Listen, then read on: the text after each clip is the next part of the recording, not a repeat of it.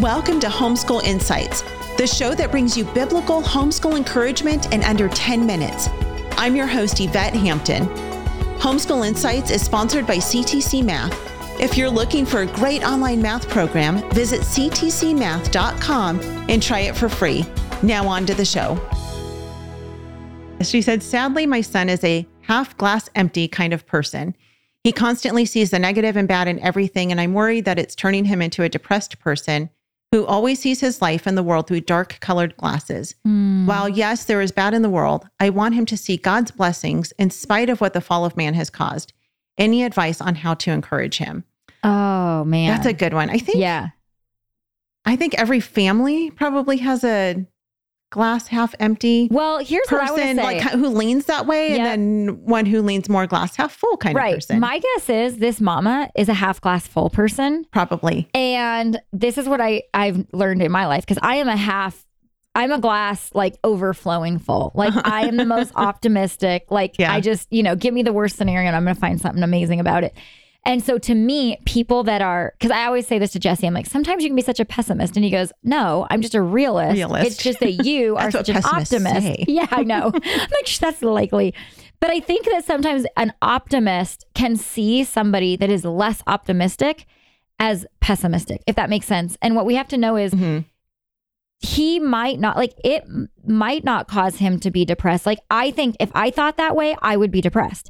If I saw what some of those people see every day, it would depress me. But God makes everybody differently. And some people do see that more than we do, but it doesn't. And I'm not saying I know this mom's kid, but step back and say this, does this seem like it's negatively affecting him, or is it just negatively affecting me? Because I'll be honest, my husband can be very much, he's not an optimist. I wouldn't say he's a pessimist, but he's just not, he just says it as it is.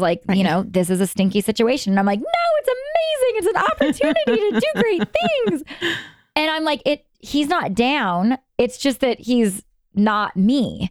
And I think he always says that to me about one of our kids. He's like, you're always trying to think that they need to see things the way you do and be the way you are.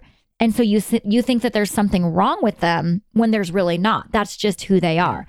Now, if this person is constantly seeing the negative, or you think they're seeing the negative, you can always be that voice of, Philippians 4 does tell us, look for the good and the lovely and the praiseworthy. That the Bible does tell us that, So you could always say, yeah, that's a tough situation. Let's see if we can find something great in it, Yeah. But I also think that in that question, she said something like, I want them to see God's goodness despite the negativity of the world, or something like that.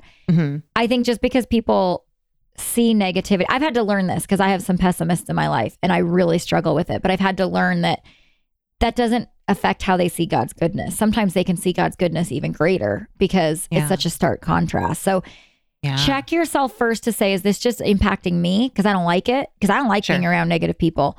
Or is this truly impacting my child? Yeah. And that is such a good point, Abby, about that contrast of being able to see God's goodness on an even greater scale. I never have thought about that before, but really it's true. Because if we see everything positive, and I'm very much like you, then sometimes we don't see God's greatness. I mean, we do, but it's not as great because everything is great, Right. Yes. Which, obviously God's goodness is greater, but I totally see what you say. Yeah. I would say the only thing on this that I would really address is if there's attitude or complaining that comes along with and it, complaining. Which probably I would assume is the is where her cry for help is. Right. With this is that, especially with homeschooling, if you're homeschooling a kid who's just everything is such a bummer and everything is bad. Yeah.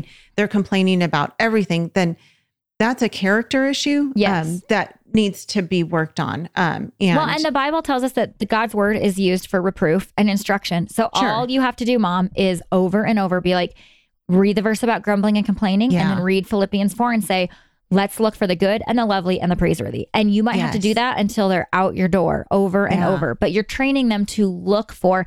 And here's the difference. People like us, we don't have to look for the good as much as they do. We see it. Yeah. But the verse actually says, that we need to look for it. And so you're going to have to train them to actually look for it because it's not jumping out at them. It's been quite some time since we did our episode, Abby, on the child training Bible and the virtue training Bible. That's been a couple of years. Oh, yeah.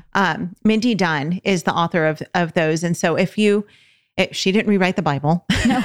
Nope. It's just, it's a kit that you use that you can put in your Bible, and she highlights verses to teach our kids virtue and to teach them, just to help train the hearts of our kids. Right.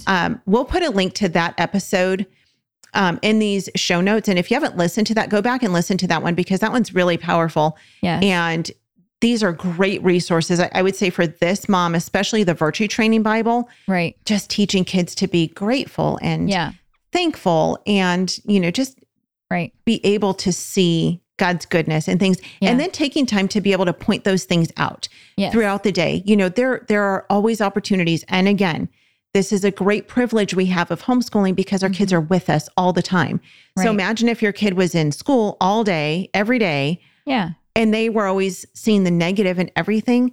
Who would be there to individually focus on that child and say, oh, but let's look at God's glory and his goodness in these things. Whereas their parents, when we're with them and we have to sometimes look for it, we can find opportunities to really help our kids to see, that even in the midst of sin and pain, God is still faithful. He is still good, and helping them to focus. And I mean, that's a great time to just help our kids get on their knees and pray, pray with them, and allow them to see God's hand at work in their lives and in the lives of others and in the world around us. Thanks for joining us for Homeschool Insights. For more great homeschool inspiration and resources, listen to the Schoolhouse Rocked podcast every Monday, Wednesday, and Thursday. And be sure to watch the film Schoolhouse Rocked: The Homeschool Revolution.